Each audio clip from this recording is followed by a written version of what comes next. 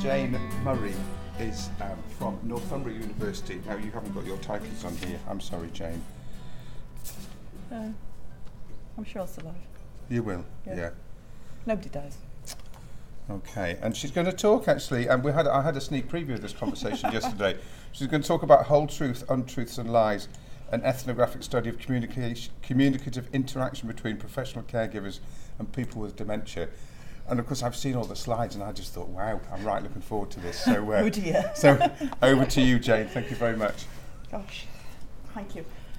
There is a lot more slides. I'm going to flick through some of them. I simply put them on because it's such a controversial topic, and if anybody is interested, then you can have a look at them, have a look at the notes pages, there's loads underneath, and please do email me. I don't expect everybody to agree with me. I have had a really strong challenge from a rather large charity this week going, I don't agree with your taxonomy. I went, fine, will you talk about it? And she went, yeah, well, it's work then. And, you know, we're mental health nurses, so really this is about starting a discussion, so I'm not going to present for the whole time. It's more about just to air things. So despite the horrific title, basically I've been a mental health nurse for nearly 30 years. I've worked at the university for nearly 15, dip in and out of practice, and I'm very passionate about older persons care, and mainly now teach internationally, mainly into Singapore. I've done a lot of work in Malaysia and Borneo, particularly around dementia care or lack of dementia care. And currently I manage a programme in Shanghai for pre-registration, and I'm the director of a programme in Singapore for post-registration nurses. So the background to the study, that's basically it. I've always been interested in lie telling, but what I find really niggling is we talk about therapeutic lies, and it's a bit of a nonsense really, because a lie's a lie, and you can't justify it by pretending it's therapeutic to make yourself feel better. My supervisors, this is from a PhD thesis, my supervisors are Dr. Mick Hill at Northumbria, who is more methodology and sociology, but a fab support, and Prof Ian James from Newcastle, who some of you might have heard of if anybody's into telling lies. Ian's done a lot of the previous work. But the problem with a lot of the previous stuff is that it's been phenomenology or grounded theory. I'm told, please don't ask me about those because I know nothing about them other than it's not what I did. And the problem with them is that they all asked participants, when do you lie, what do you do, what lies do you tell, and why do you do it? So it's all perception of what we do. So it was really important for my study that it was ethnography, and that I actually went into practice and watched what was actually being done and recorded it to see if it matched previous studies. Can I say, in nowhere near did it match by any means. So I went as a complete participant observer. So basically I put my staff nurse uniform back on, and I went back as a band 5 staff nurse into 2 ward teams. Initially it was going to be into 3 ward teams, but the 3rd ward team had a bit of a wobble and decided no. Mainly because of the ward manager. But the first ward I went to, after I'd been there 2 days, she went, oh, you will come back, won't you, if you don't get to your 3rd ward. So it was quite interesting, and it was overt. So I did quite a lot of work with the wards beforehand and with the trust, preparing the ground and talking to gatekeepers.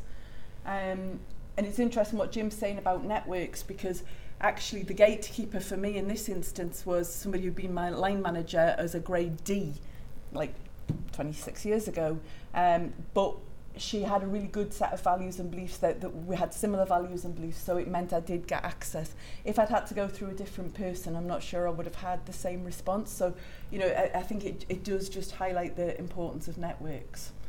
It had to be overt, and people said, well, does it have to be overt? Yes, otherwise it becomes a lie, and then it just becomes too complicated. However, the problem was trying to get it through ethics. 2.5 years later, 2 trips to Leeds to talk to IRAS, several meetings with the HRA, and wanting to do really unkind things to a particular lady on the panel, who kept saying, oh, but what happens if the press get a hold of your results and they find out nurses tell lies? But we do. That's not in dispute. I'm not disputing we tell I know we tell lies. What I'm trying to find out is what lies do we tell and what's the effect. So it took a long time, and then there was big concerns raised about the Hawthorne effect. Now, if anybody else has done stuff around the Hawthorne effect, when you start reading about it, it's quite interesting, because it was done in the 1930s, and it was bosses going into an industrial section who had a lot of power that did influence, so obviously they had a big impact.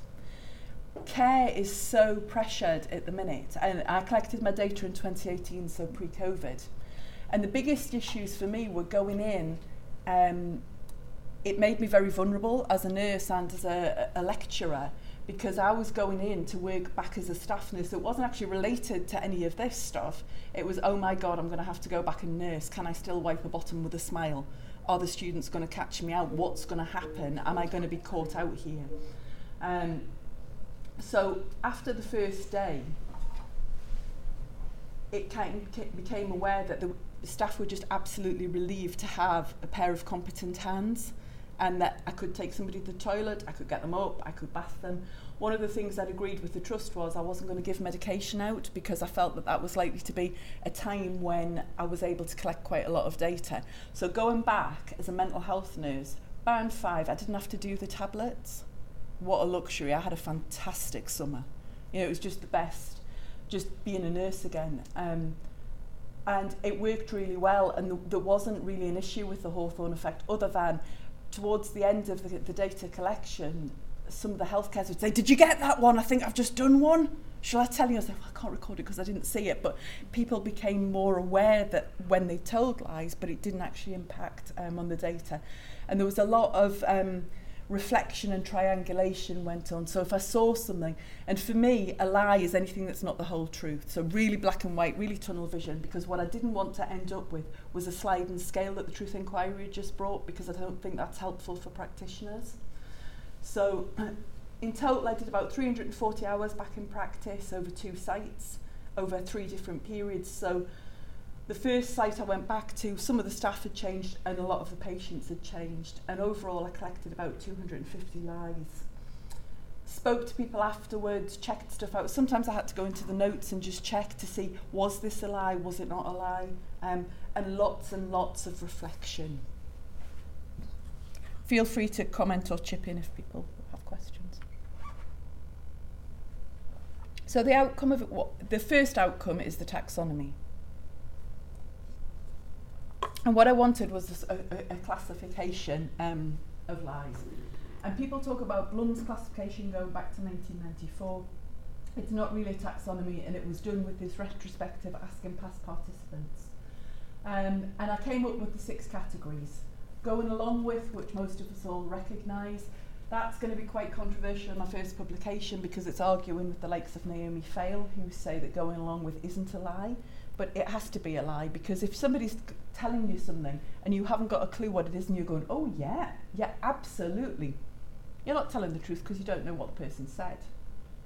Blatant lies, that was the biggest category, most diverse category.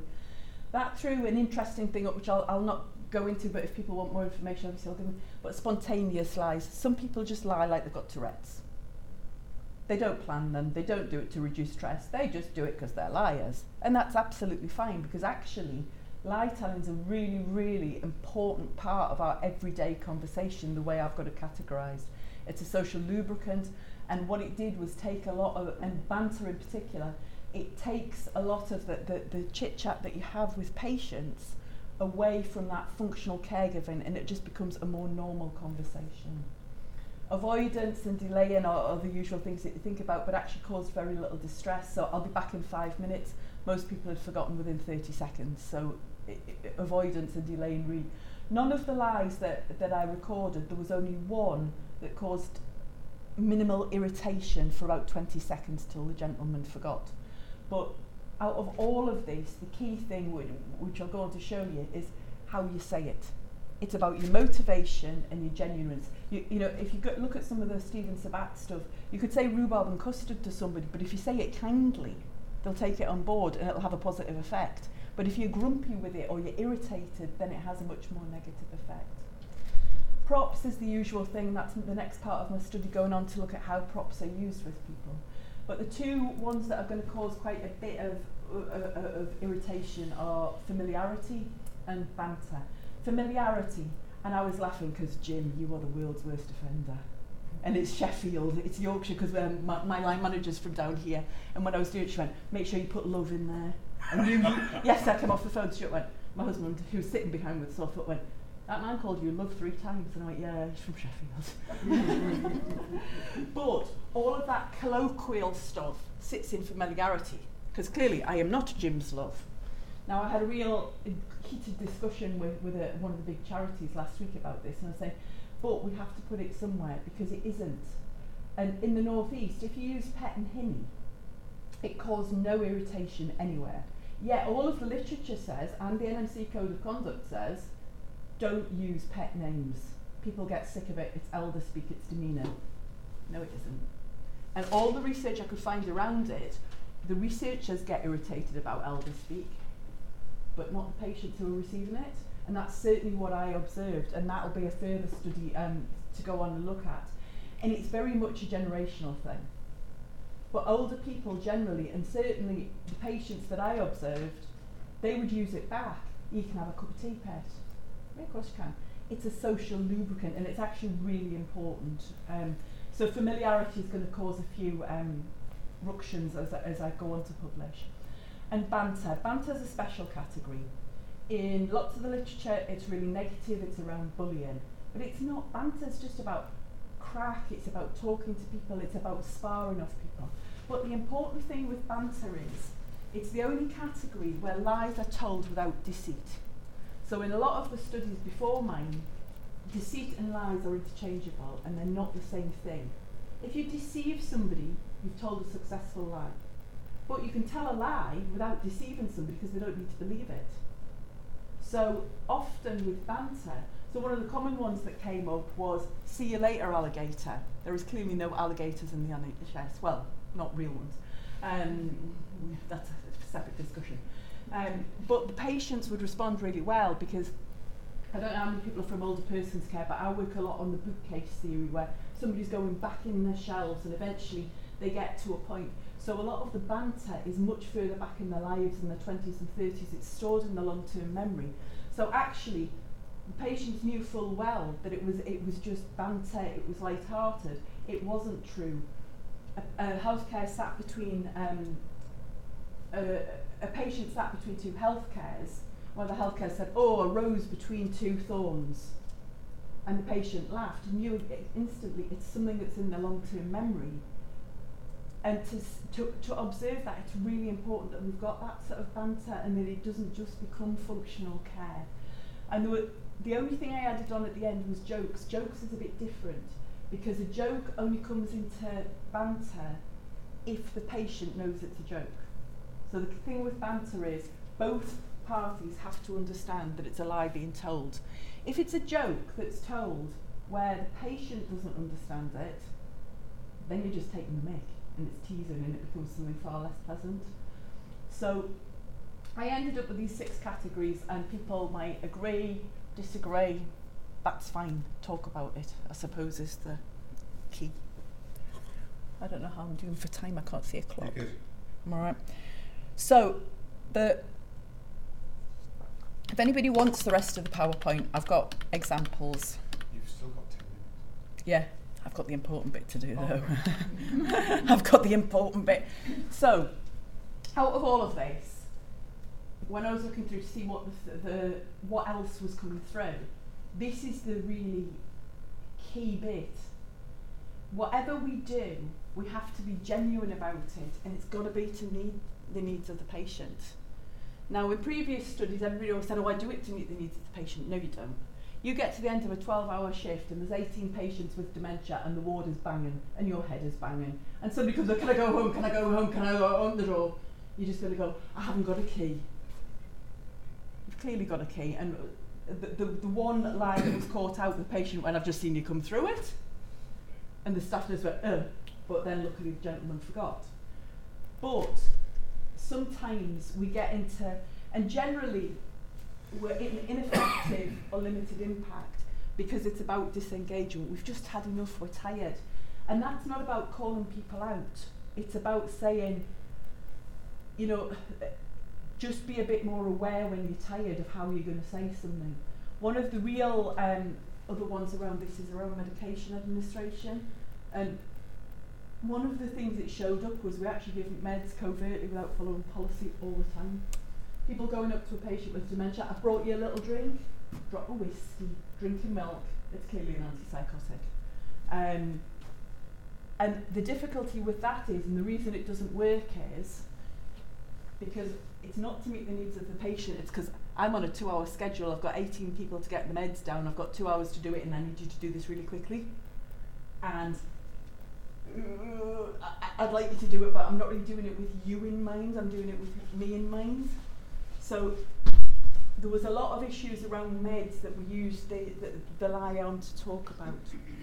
And I suppose ultimately what I'm hoping is that we're going to trial this regionally. I was going to just trial it with one mental health team, with a behavioural support team, but they've asked if we can do it regionally and get them to use the taxonomy to either reflect on planned lies or for the team to bring lies that have worked or haven't worked and just start to think about it. Interestingly, the use of props, false dogs, false cats and things. People, the carers that were using those were very genuine about it, and props never ever didn't work. It was always really, really positive, which is why my next bit will go there. And I suppose the key messages from are be genuine, make sure you validate the recipient's emotions and do it for the right reasons. And that's really hard when you're tired, but just an opinion, I think lying works, I think we should do it, I think we should promote it. Truth always has to be the starting point, but if it's going to cause distress, we should not be doing it. It's not fair. And that's because my truth is no more important than the truth of the patient with dementia. And if that truth to them, if that's their world and their truth, if we start chipping away at that, we're going to chip away at their personhood, remembering that we're going back to personhood being Kit Wood's original stance around maintaining relationships. And often telling lies will support personhood. So it's really challenging some of the original Kit Wood stuff around malignant social psychology, but very much subscribing to the paradigm of personhood. And ultimately what I'm hoping to do is that to challenge the NMC to change the Code of Conduct and the GMC, so that we've got a clause on confidentiality that we should all, similar to the clause on confidentiality, that yes, truth is always a starting point and we should always maintain truth where possible, but when truth is likely to cause distress or maleficence, then we should be supported as nurses for beneficence and to tell a lie. There you go. Any questions or deathly silence?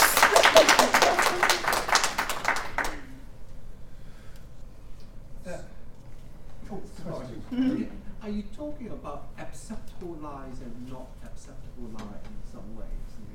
Acceptable lies is saying, oh, by the way, you're not going out this door anyway, so I'll say I haven't got a key so that to pacify myself. Or not acceptable lie that you must do what I say kind of thing. How's the second example? I know it's very difficult. To me, a lie's a lie. Doesn't matter, and it's not so much what you say; it's how you say it and why you say it that's key. And if you tell a lie to get somebody to conform to what you want to do, and you might have to, you know, if you're getting somebody dressed that's really difficult, and you're working in a care home, and there's 30 people waiting to get up, and there's only 4 or 5 of you on, you've got to get people washed and dressed. You know, that's the reality of what some staff have to face. So if you have to say, no. You know, if people then move into, oh, can you put your shoes on because we're going to the park? And then they take it to breakfast, not the park. If that means to me that that person is dressed in a manner that they previously would have wanted, I wouldn't have an issue with telling that lie. I think it's very individual, and I'm not saying that's right for everybody. But for me, if it supports that person to be able to get through their day without becoming distressed and without having a battle or lorazepam, then I'd rather tell a lie. thanks for your presentation. You mentioned about focusing on the needs of the patient and then the carer. I was just wondering about, is there any information about how you explore issues like documentation, procedures, training, and then attendance, things like that? Whether you were able to explore about, was there any lies related to a staff or a patient? How did you do your data collection? It was always staff telling lies to a patient with advanced dementia who was unlikely to be able to retain information for any period of time due to the point in their journey. But also CNTW are a really good example of a trust that's quite forward thinking, because Prof Ian James is based in Newcastle and has been an advocate of lie telling for a lot of years. So as part of the admission procedure for older people at CNTW with dementia, families will be asked about lie telling. Do you support it? Is it an issue? Do you, where do you sit with it? How do you feel if we tell them lies? And the interesting thing is that most families will say, lie away. It's not an issue. We don't have a problem with it. And I was really intrigued when I first started planning the study. I got told by the first IRS committee, go and talk to families because they're going to have a wobbler. Organise all these meetings with families, and one would turn up, two would turn up, and you'd go, you don't care. Tell them what you like. Just don't get them upset. That was the key thing. Get them through the day and don't get them upset. We tell them lies all the time. But the CNTW is actually part of the admissions procedure. So lies are documented, they're talked about, they're also reflected on, and it's CNTW that have volunteered to do to test these out, but have asked to do it as a trust-wide thing rather than just with one team. So I think, I don't know what, I don't have experience of other trusts and lie telling, but certainly it's something that's talked about, and it doesn't carry the stigma with CNTW that it does perhaps in other areas. What did the truth report say then? So it's really interesting, because I was thinking, what do I do here? So I linked in Toby Williamson, who wrote it, when, can I talk to you? Because I'm about to publish something that's going to really argue with what you're saying. And Toby's been fabulous, and so is a guy called Anthony Tuckett that Toby cited a lot, who's in Australia. And what the truth report basically says, yes, you can tell lies if you must, but truth is always the starting point, which is right. But they categorise their lies in a sliding scale. And that's where it becomes problematic, because what's a white lie to me might be a blatant lie to you. And it's about, hang on a minute, is it the truth? If it's not the truth, then it is a lie. And we've got to get away from talking fiblets, white lies, and all these other sort of softer words, because it's about us. We talk about not being non-judgmental as mental health nurses all the time, but we make massive judgments about the word lie, and we've got to kind of destigmatise it and take the emotion out of it. Lying's a really useful tool. So I was thinking about covert meds, but it's in the code, isn't it? Around covert meds. Is there anything in the code about covert language then, no, in that sense? That some sort of but level of agreement to the this is because it was ethnography. This is the first time it's been recorded. And the problem is, and what I did was I went back to the trust and said, look, just before I submit my thesis, can I just talk to you about this? Just because if anybody does read it and pick it up, this might come back. And the trusts were really good, and we're potentially looking at another study around this specifically. Because what people are doing is they think that they're doing it under best interests, but you're not, you're doing it under best intention. So what they've got to be really careful of is, if you say to somebody, have a whiskey, so one girl said, have a whiskey, oh, that tastes horrible. Oh, does it? The person clearly knew it didn't taste right, but actually they haven't followed the Mental Capacity Act, and there's no care plan for it. So what people need to do is, if that's being observed on wards, people need to call each other out in a very gentle way and go, you know what, we need to care plan that. We need to do a capacity assessment, we need to clarify that person doesn't have capacity, and then we need to care plan and get families in and make sure that it's so then you're following the covert so that then meds you're following policy, the covert meds yeah. policy. But because it hadn't really been picked, I think there's an awareness it happens, but it's the first time it's been documented as a part of formal research. Okay. And tell us about ethnography then. Oh, no. Because the people in the room don't know much about ethnography. That's me. Yeah. It's a really interesting one because when it was first suggested, obviously the method was suggested to me because as an early career researcher I had no idea. And I thought, yeah, that appeals to me. It's quite a daunting thing to go into, to think, how am I going to do it? And when people will bring up, to go and observe and join the community, but what I'd say to people is, it throws up so much new knowledge by doing that instead of, some of the people I'm supervising now, I do worry that their studies would have brought so much more if they hadn't shied away from ethnography. Go and be part of it. Go back to it. If you're a professional, go back to your roots. Go back and see what's happening, because we all have different perceptions of an event. We all have this retrospective falsification of what we're doing. So a lot of the other methods, if you want to say what is happening in practice, for me, you've got to see it. And I think it brings a lot to it. It is hard, and I had a brilliant supervision team who were dead supportive of it, and very much on the sociology side. But ethnography takes a lot of groundwork to get accepted, but actually it's really good in terms of nursing because you can dip into shifts. We're all part of that community anyway, so you get accepted much more readily back into your community. And I fell back into being a nurse, and I used to have to think, you're here to research. And talk about that quite a bit, the conflict between researcher and nurse, because actually I just wanted to be a nurse. I just wanted to go and sit in that day room and just sit and talk to people, because that was nice, take somebody in the bath. But ethnography is a really good tool as far as I'm concerned for nursing, because you see what's actually going back on at ground level, and it's changed massively. 340 hours. That's a lot of immersion, isn't it? Oh, it was lovely. Yeah. I got so much more out of it than just my data.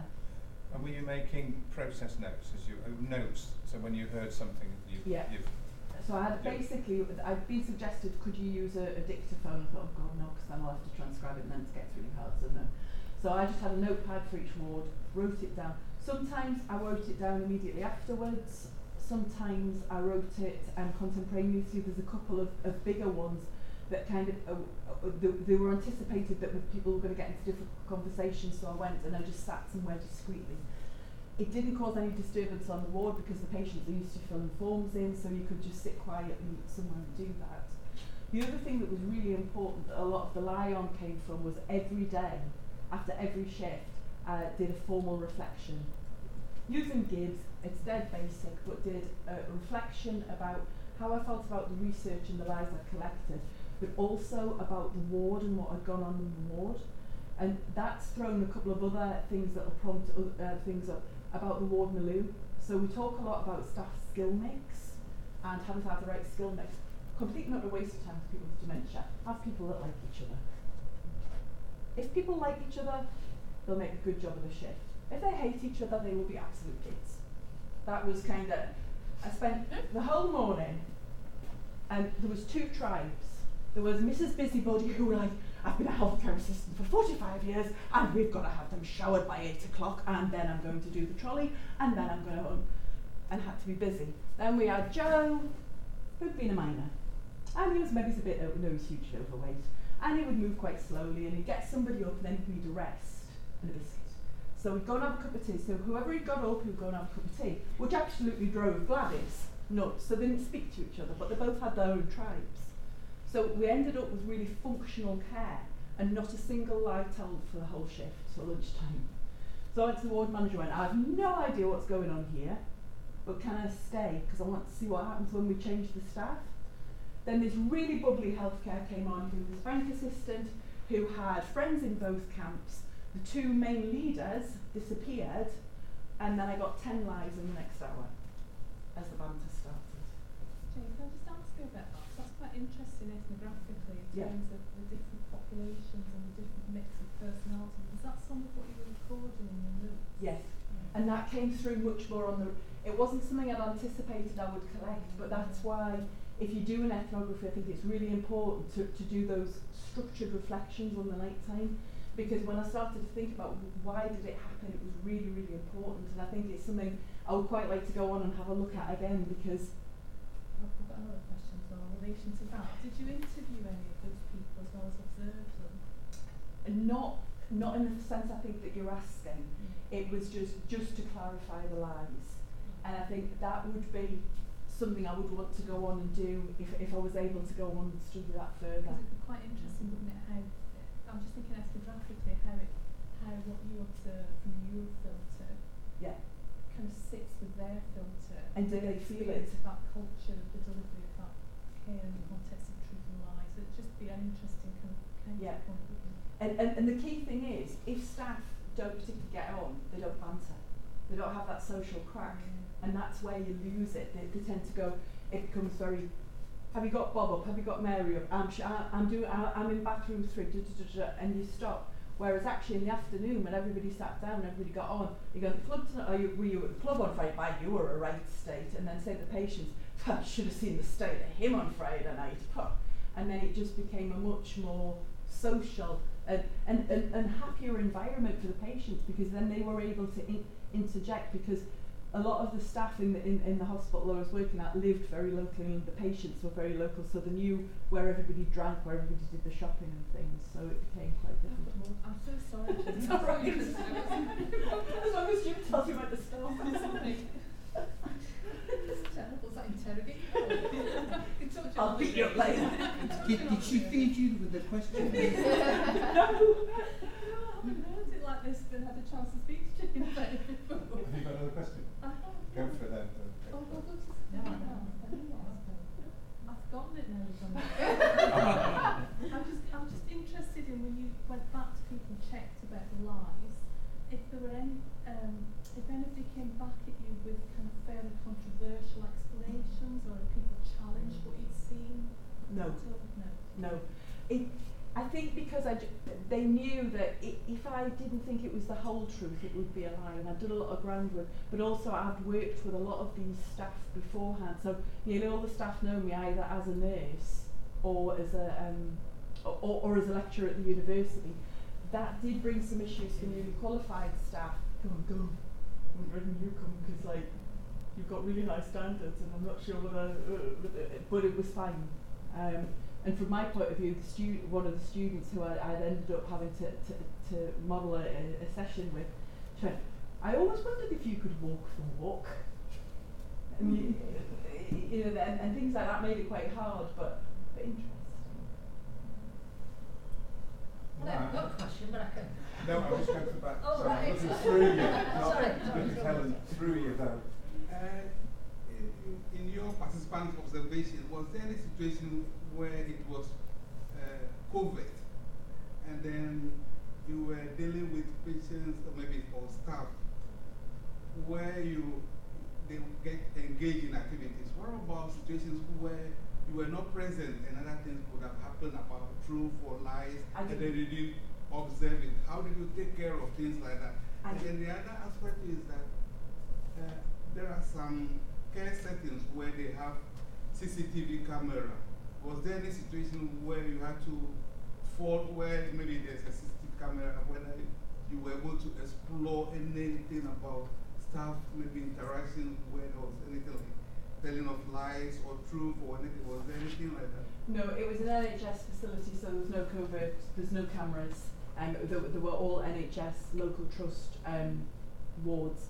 And no, because I think the thing with ethnography is you've got to see it yourself, and that was really key. So sometimes people would come and say, oh, I've just told the biggest fib, and then they would tell me, and I got, yeah, brilliant, did it work? And then we would go back, kind of, I didn't have the lie on then, but we'd go back to the lie, why did you tell it, how do you feel about it, and we would reflect on it. But I wouldn't record it because I hadn't seen it, and it was important for me to have seen it.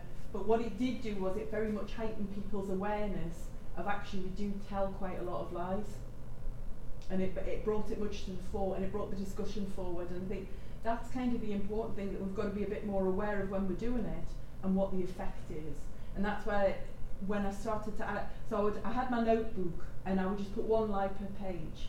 And then when I sat down to do my reflections, I would add bits about context and build it and build it and build it, so that the original lies actually got quite a story around it, who was there, what was happening, what the ward was like, had they just had meds, had something happened. So we ended up with all this context built around it, and I think it's interesting when you start to write it up, because poor Ian James, who supervised many much cleverer people than me, when I sent it to him, because I'd spat my dummy out a bit, so I hadn't sent it to him for about 6 months, and I sent it and went, oh, it's done. I didn't tell him I just submitted it. But Mick had seen it. And he went, this is a very interesting style of writing, and I just thought, oh God. He went, I really like it. So my discussion chapters, actually, my findings and discussion are together, and they're about 40,000 words, but all the way through you've got big reflective boxes where I've thought, oh, that's triggered something, or because sometimes you see something, another nurse doing something, and you think, don't like that. And sometimes I really struggled with, especially around medication, or where people were being a bit snappy, and you can't, because somebody does it different to me doesn't mean to say they're wrong, but sometimes people do something and there would be a better way to do it. And that can make you feel really uncomfortable, because you don't want to be going, oi, that was rubbish, because it would have shattered everything. It was there to observe, but it was also really important for me to reflect on sometimes why was I uncomfortable with some of the care that I saw given, because it was in by no means bad care, but sometimes it really did elicit feelings of discomfort in me because I wasn't comfortable with it. Oh, I've just got one. Did you lie? Yes. And did you record your lies? Yes. And my lies I've recorded right through. And I think, well, maybe you should say we lie all the time, don't we? Don't particularly have to be on a walk, does it? No. Santa Claus. I talk about Santa Claus, false eyelashes, makeup, Facebook. I tell children they've got lovely shoes on. Yeah. Grief, take them off. You know, Thank you for that. Thank you for that present.